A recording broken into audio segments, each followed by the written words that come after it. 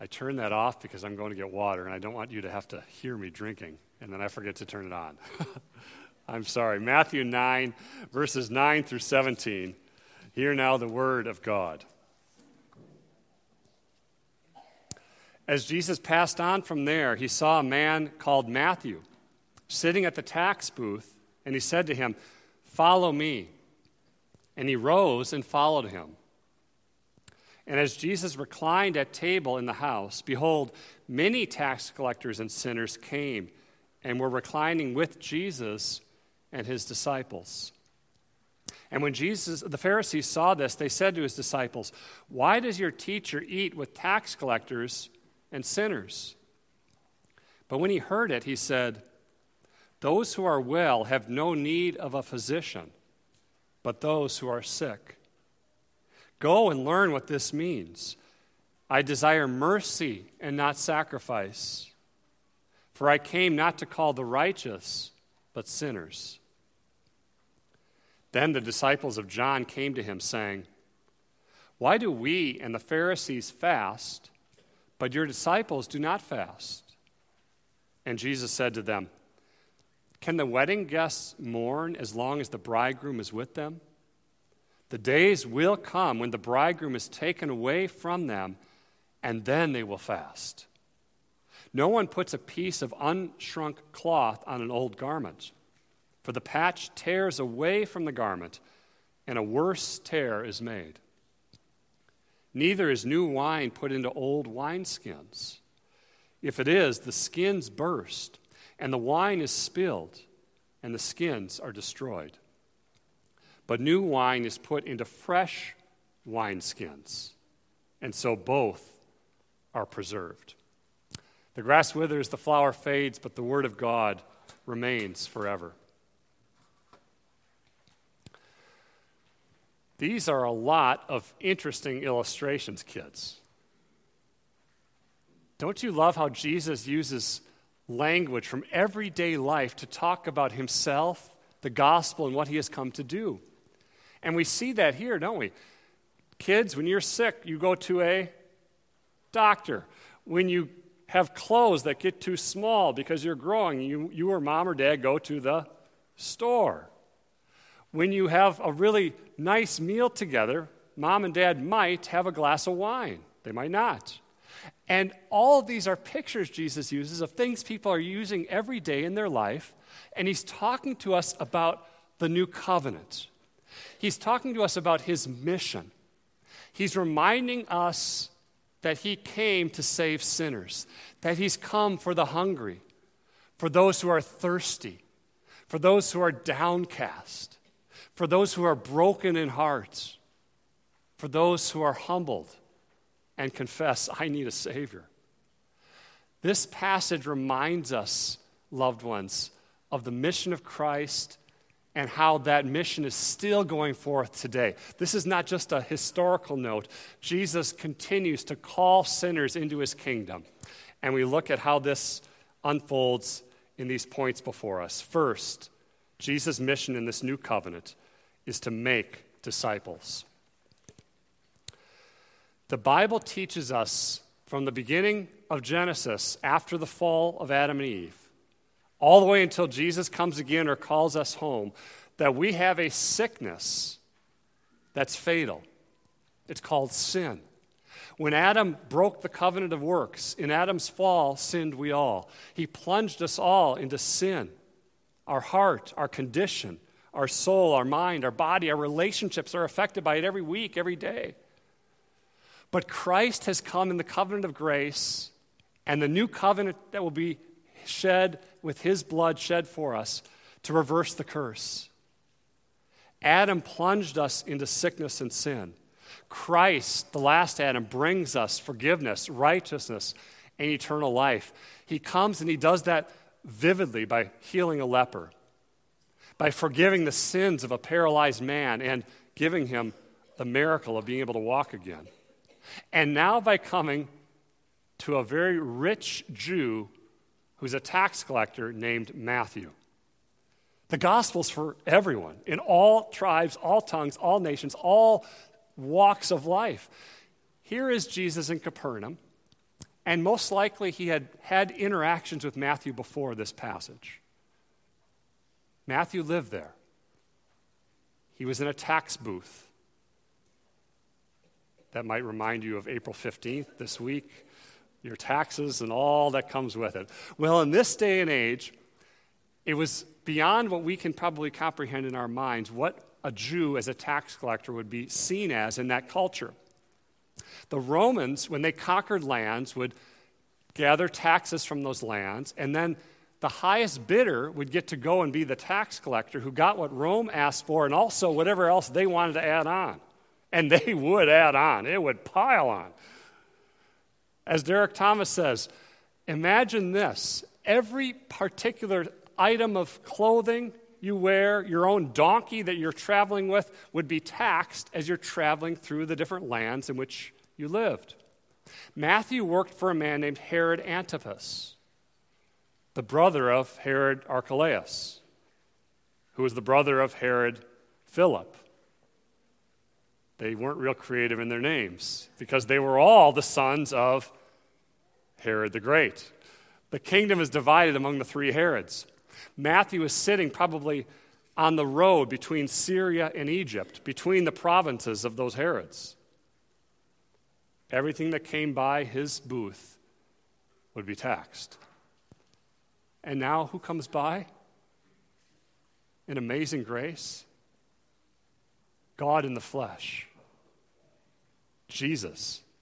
He gazes intently at Matthew, a man that was probably hated by the four disciples at this point, Peter, Andrew, James, and John. The other disciples will be called in Matthew 10. They probably knew this guy. He was most likely the most hated man in Capernaum. The worst, the unforgivable. If you're a Jew and you join with Rome and you're taxing your own people and you're in cahoots with Herod, there's no hope for you. He's the problem. And Christ goes to him. And just like he said in Matthew 5, the tax collectors loved those who loved them. Now Jesus is about to remarkably show love to this tax collector. It would be like in our day, Jesus going down to Planned Parenthood. Going over to the house of the guy who owns strip clubs and saying, "Come, follow me." Why does he notice Matthew? Isn't Matthew beyond forgiveness? For the same reason he chose you and me, by his grace. Because while we were yet sinners, Christ died for us. Out of love, he comes to Matthew. Matthew is one that the Father gave to the Son before the world began. Matthew is one that Jesus says the Father will call, and right here is Matthew's conversion. And we see the conversion and how it's genuine in that Matthew leaves everything. It doesn't say that in this account, but in Luke's account.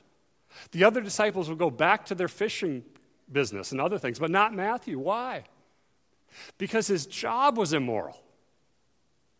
Because what he was doing was sinful. He repented. There's a break in his life. He follows Christ. He leaves behind his former life of sin. He has fellowship with the living God. And beloved, when Christ calls you to himself, he calls you to leave everything and follow him. That doesn't mean in some sort of weird way you just take off to the mountains and leave your family behind. No, it's talking about our life of sin. It doesn't mean you're going to be perfect in this life. But whatever it is that is competing for Christ in our hearts, that we know that we're loving more than Jesus, Christ in love for you says, I don't want that to destroy you. I, by my Spirit, am going to give you grace to repent and turn away from it. So don't follow your own sinful desires. Don't follow the culture around you. It's sending us messages nonstop. It's calling evil good and good evil. God is giving them up, Romans 1. Don't follow, kids, the peer pressure you get. You get a lot of it. You're going to get you already have, some of you probably, kids who on your phones and in social media maybe are pressuring you towards certain things, or telling you got to do this to be popular, you got to do this to be liked. Don't follow those lies. Christ will give you grace to follow him. Jesus calls Matthew. Matthew throws a party. He's a brand new believer. He invites other tax collectors and sinners to the dinner gathering. That's a phrase that we see often, tax collectors and sinners. What does that mean? We're all sinners. But it is referring in particular to those who are living contrary to the law of God. Kevin DeYoung really applies this well. In our day, it's Jesus having dinner with a man who's a drug addict, with a woman who sleeps around, with a homosexual, with a lesbian, with an atheist, with a married couple who are at each other's throats, destroying the lives of their kids. It's Jesus having dinner with a middle-aged woman who buys all the trashy magazines at the grocery store and watches daytime TV and the gossip shows, with a gang member, a Wiccan, an ex-con, a guy who's been divorced 5 times, a woman who is so selfish, she talks about herself so much and nobody wants to be around her. Jesus is having dinner with sinners. They're reclining at the table. They're lounging. It's an all-day dinner. And there's a passage here that reminds us in this that evangelism is what you do when you tell people about Jesus. It's an application here.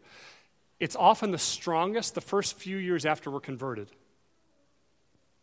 People are passionate about Christ. That's what Matthew's doing here, and an encouragement to us to pray, God, help me maybe to reach out to my neighbors this summer. Maybe you already are, but maybe those neighbors that nobody wants to talk to. Maybe those neighbors who are living in sin and nobody wants to go near them. Help me to love them, to invite them to my home, to show them honor as one made in God's image, to share with them about Christ. Not everyone likes this dinner party. The Pharisees, in particular, find out about it. And do you notice here how they are seething over it? Not to Jesus himself. The Pharisees, it says in verse 11, said to Jesus' disciples. Isn't that remarkable? You and I are the same way. We have a problem with someone. We don't want to talk to the person. What do we want to do? We want to talk to someone else about our problem with the person. That's what they're doing here. They don't go to Jesus. Why are they so upset? Well, the Pharisees thought the tax collectors, like Matthew, who have joined with Herod and are pro-Rome, are the problem with everything around them. How can you have dinner with those guys? And in one of the most arrogant questions in the whole Bible, they say to Jesus' disciples, why does your teacher eat with tax collectors and sinners? The arrogance of it. What are they implying by that question? That they're not sinners. The Pharisees thought if you eat with those people, you're sharing in their sin. They want to break out the Lysol and spray it down and keep them away. And if you eat with someone in that culture, it's showing communion and intimacy, and we don't want to talk to those guys. How does Jesus respond? He begins to use these illustrations from everyday life. If you're sick, children, you go to a doctor, but you don't go to a doctor if you're well. You don't say, I've got a day off, I feel great, let's go to the doctor tomorrow. No one does that. So it is Jesus. He says, I'm not here to call the righteous, but sinners. I'm a spiritual doctor. Not that there are any who are righteous in themselves. This is a bit ironic. Jesus says, I am no help to those who are self-assured in their righteousness of their own, which is no real righteousness at all. He says, I want you guys, Pharisees, to look at Hosea. Do you remember what the Old Testament prophet, 700 BC, used to say? Back then, the heart was the same. God is not interested in outward formalism, in superficiality, which is what the Pharisees were all about. What does Hosea teach that the heart of God is? Mercy, compassion. The whole Old Testament teaches you that. The Pharisees didn't understand sin or the law or the prophets or the grace and gospel of God. Think of how impactful these words from Hosea would have been on the context here.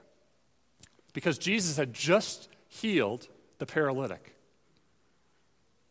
Those men who loved their friend or their brother, whoever it was, in Matthew 9, saw that someone could help them, Jesus. They did all they could to get their friend to Christ, which is an encouragement to you who care for those who have physical, medical complexities and afflictions, disabilities, paralysis. This is the heart of God for the afflicted. Mercy, compassion. That had just happened. And now Jesus is saying, the Pharisees don't understand my mission. This sin is in our hearts too. Whenever I fail to remember that I'm a sinner saved by grace, by the love of God, that I still have indwelling sin, whenever I forget that and start to think of the sins of others more than my own, that's the heart of the Pharisee here. As he eats with these tax collectors and sinners, Jesus is not sinning. There's extremes that people have jumped to on this. He's not approving of this unrepentant lifestyle, but he's eating with known sinners. He's also not saying, stop being a tax collector, Matthew, and then I will eat with you. That's not the gospel. The gospel is not stop and then become a Christian. The gospel is that Jesus has come to heal the sick, to call sinners to himself. And of course, what follows as the fruit of saving faith is that Matthew repents. He doesn't live as a tax collector anymore. But we don't put the cart before the horse and make conditions. If you do this, then you can be a Christian. Jesus doesn't blanketly accept them, but he openly invites them, repent and believe in me. He calls sinners to himself. He's not compromising. He's not offering cheap grace, as DeYoung says, but he is exceedingly gracious. There's no sin so deep that disqualifies a person from the grace of God. There's no sin that separates you from the ability and the power of God's love to save you and to transform you. Whatever your past, remember the purpose of Christ's coming to save sinners. He says they're sick. We're sick. He's come to heal. We're not okay. Here's how DeYoung applies this, and I think there's a lot of wisdom here. We need less fear of contamination and more confidence in Christ's power to cleanse. Not an encouragement if you have had struggles with drunkenness to then just go to a bar and get drunk. No, that's not it. But he says, don't think of relationships with unbelievers as dangerous, but as opportunities to love them as one made in God's image and share Christ with them. Jesus can save this person. Greater is he who is in you than he who is in the world. He says as well, speak the truth about sin, but don't be a spiritual nag. Don't try to be a conscience for someone. Don't try to be the Holy Spirit in their life. Meaning, don't hang out with your non-Christian friends and then say afterwards, okay, here's 4 things I don't like about what you just said here this last hour. That's what he's saying. Third, he says, you can attract more flies with honey than with vinegar. It's not a mark of Christian maturity, he says, to always be edgy. That's why people get cut and bruised around you, he says. And then the application again to us. We need to know and feel deeply that Emmaus Road is filled with tax collectors and sinners. They are here. We are them. We are Matthew and his friends. This church is a place for sinners to come to the Savior, not for the healthy, but for the sick, to come to the doctor for the cure, to come as people who know we don't have it all together. We are afflicted and struggling, indwelling sin. We've been sinned against. Humility, not pride, is to mark us. We've been forgiven much. God, give us grace to love much. We've been forgiven much. God, give us grace to forgive. None of us wants to restrict the call of the gospel. But as God searches our hearts, in our hearts, do we think of people that we think, no way?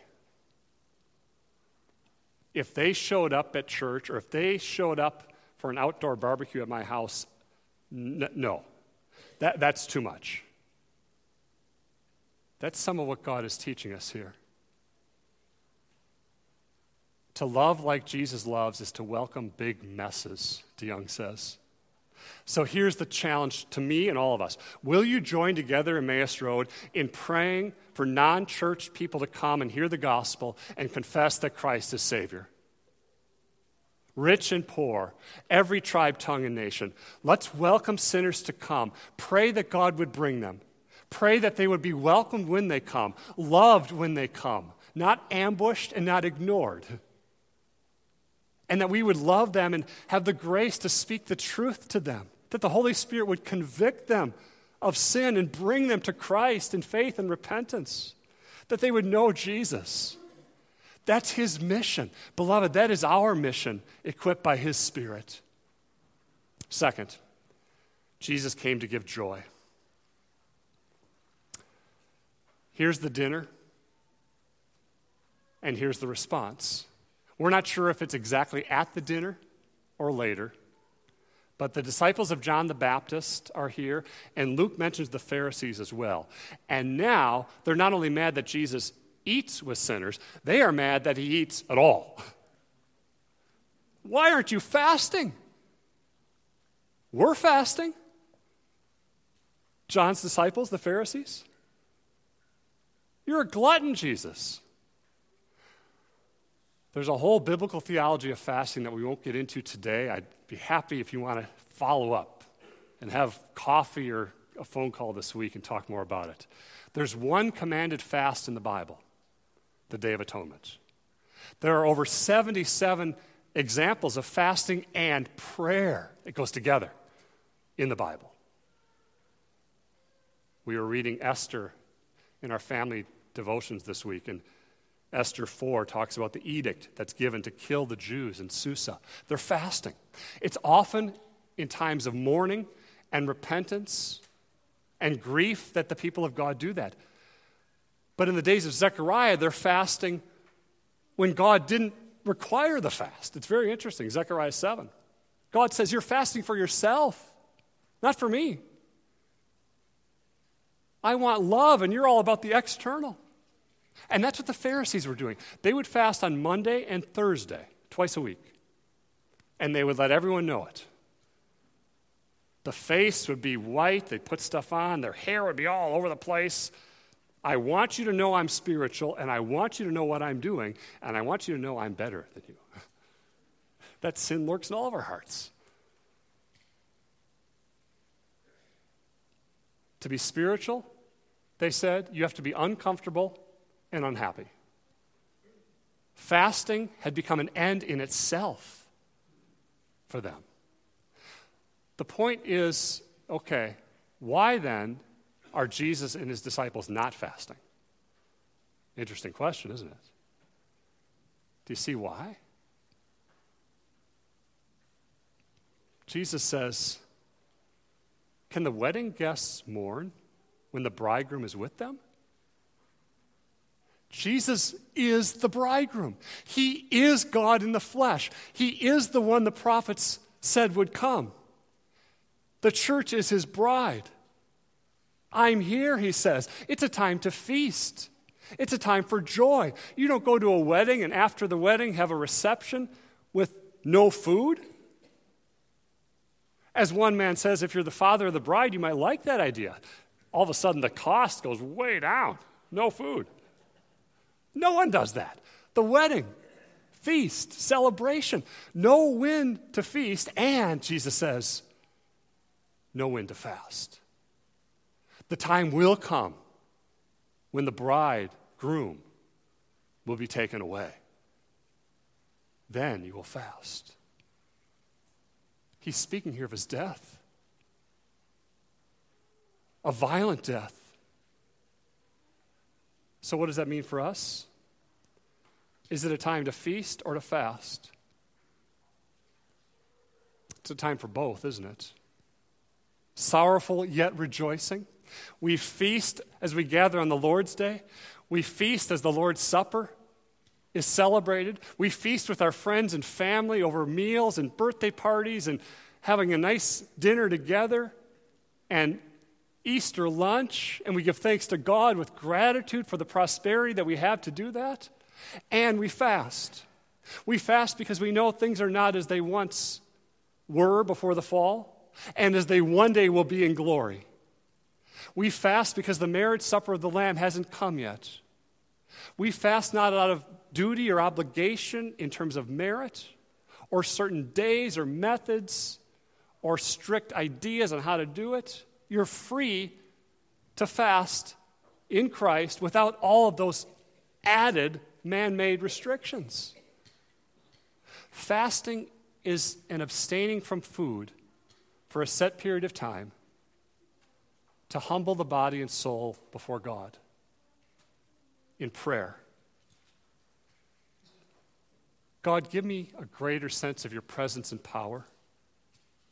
Help me to hunger for you. Help me to thirst for you. There's a pattern of this in the early church. Acts 13 and 14. The commissioning of missionaries and elders. It's not that we say, God, you are now obligated. But the things that the Bible talks about that led to fasting, war, plague, leaders being ordained, repentance, they're serious matters. They still are for us today. God delights when we show our helplessness and are dependent upon him. That we are in Christ compelled by the love of God. We are patiently and expectantly waiting. We have oil burning in our lamps. We're longing for the bridegroom to come. And why is this joyful? Because there's a newness to it. Third, Jesus comes to provide newness in the new covenant. So Jesus is a doctor for the sick. He is a bridegroom for his bride. And now he has come as one who is not putting patches onto old clothes. Now you think, this really throws me off. If you have a pair of jeans that are old, and you have a hole in them, kids, and then you get a new pair of jeans for your birthday, you don't rip them. Well, maybe the style is today you do, is it? But you don't rip them and then take a patch out of the new ones and put it onto the old because it will not work. It'll shrink and the garment will tear, the old one. What's Jesus saying? Pharisees, don't just patch me onto your life.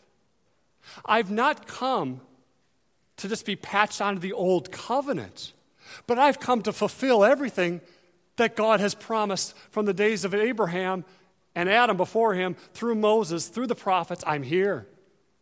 The new covenant in my blood will be spilled.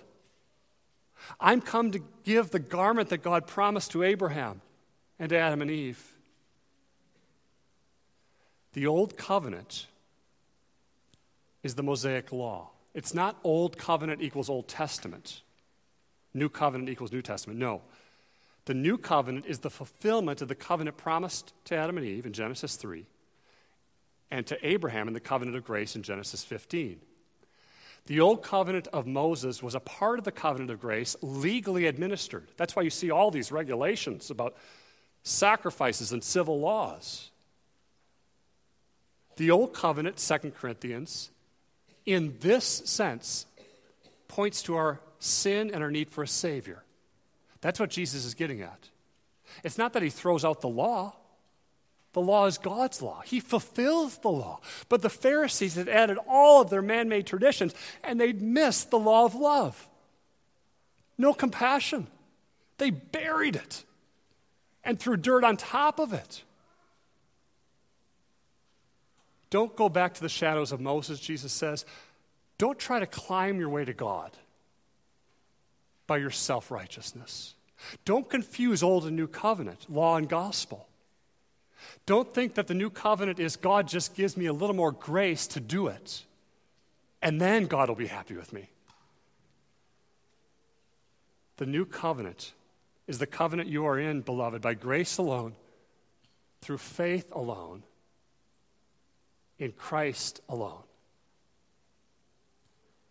His finished work.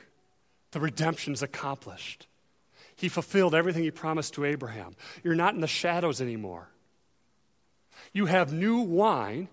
That's the last thing he says about illustrations. You don't put it into an old wineskin.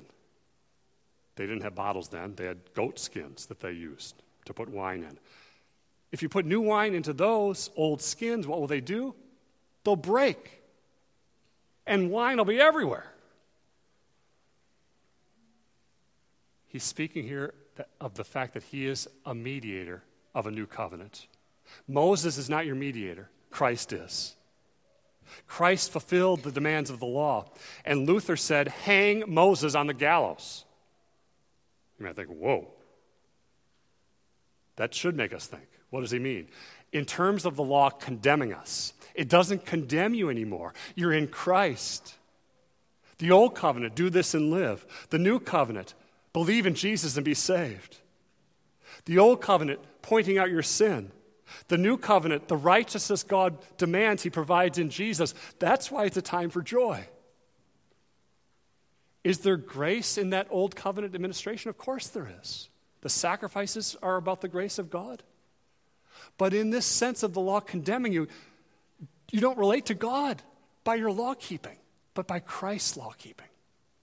He's the bridegroom. He's come. Now the law is your delight. Now you fast out of gratitude and love for the Lord. Not in a way that the Pharisees had twisted it into making it a duty to make God love you. You fast because God loves you and because you yearn for more of the love of God to be experienced in the hearts of you and his people. The Pharisees missed the freedom of the gospel. Jesus says, I'm not here to bring back the good old days of theocratic Israel. I'm here for much more than that. I'm on a mission to fulfill what I promised God himself to Abraham, that through the offspring of Abraham, every nation will be blessed. The elect from every tribe and tongue and people. I'm here to give you new life. Do you notice, kids, in the spring? Earlier, maybe not quite now, there were still some dead leaves on the trees.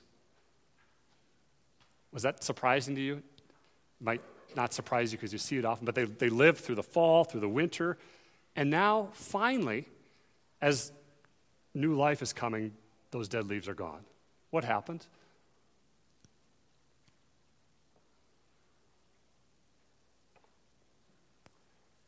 When new life buds on branches, it pushes out the dead leaves.